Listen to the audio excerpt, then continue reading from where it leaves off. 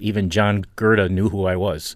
That was kind of cool because he's my hero. Yeah, you made it. If you're a fan of Milwaukee history, you've got something in common with Adam Levin. I administer the Old Milwaukee Facebook group. And his Facebook group has a huge following, 30-some thousand members.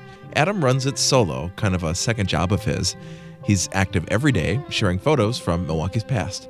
It's just so interesting to me. It may not be interesting to others, but I've always been fascinated by old photos of this city. One of Adam's favorite views, he says, is Wisconsin Avenue, a case study in development, decline, and rebirth. There was a electrifying vibe. Wisconsin Avenue in the 1950s looked like Las Vegas. And then in the 60s, it looked like New York City.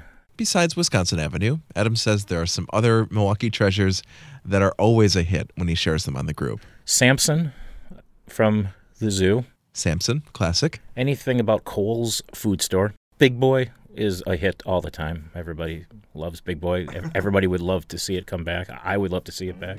And whether it's Big Boy or Samson, Adam says there is real value in looking back on the past, as long as you do it right. If people think of it as a group of people living in the past, I would disagree. It's an appreciation of it, of what Milwaukee used to be and maybe what it could be again. The Old Milwaukee Facebook group is open to anyone, and Adam says he works hard to keep politics out of the discussion. He says there are plenty of places for that on the internet. To get linked up, go to radio@milwaukee.org.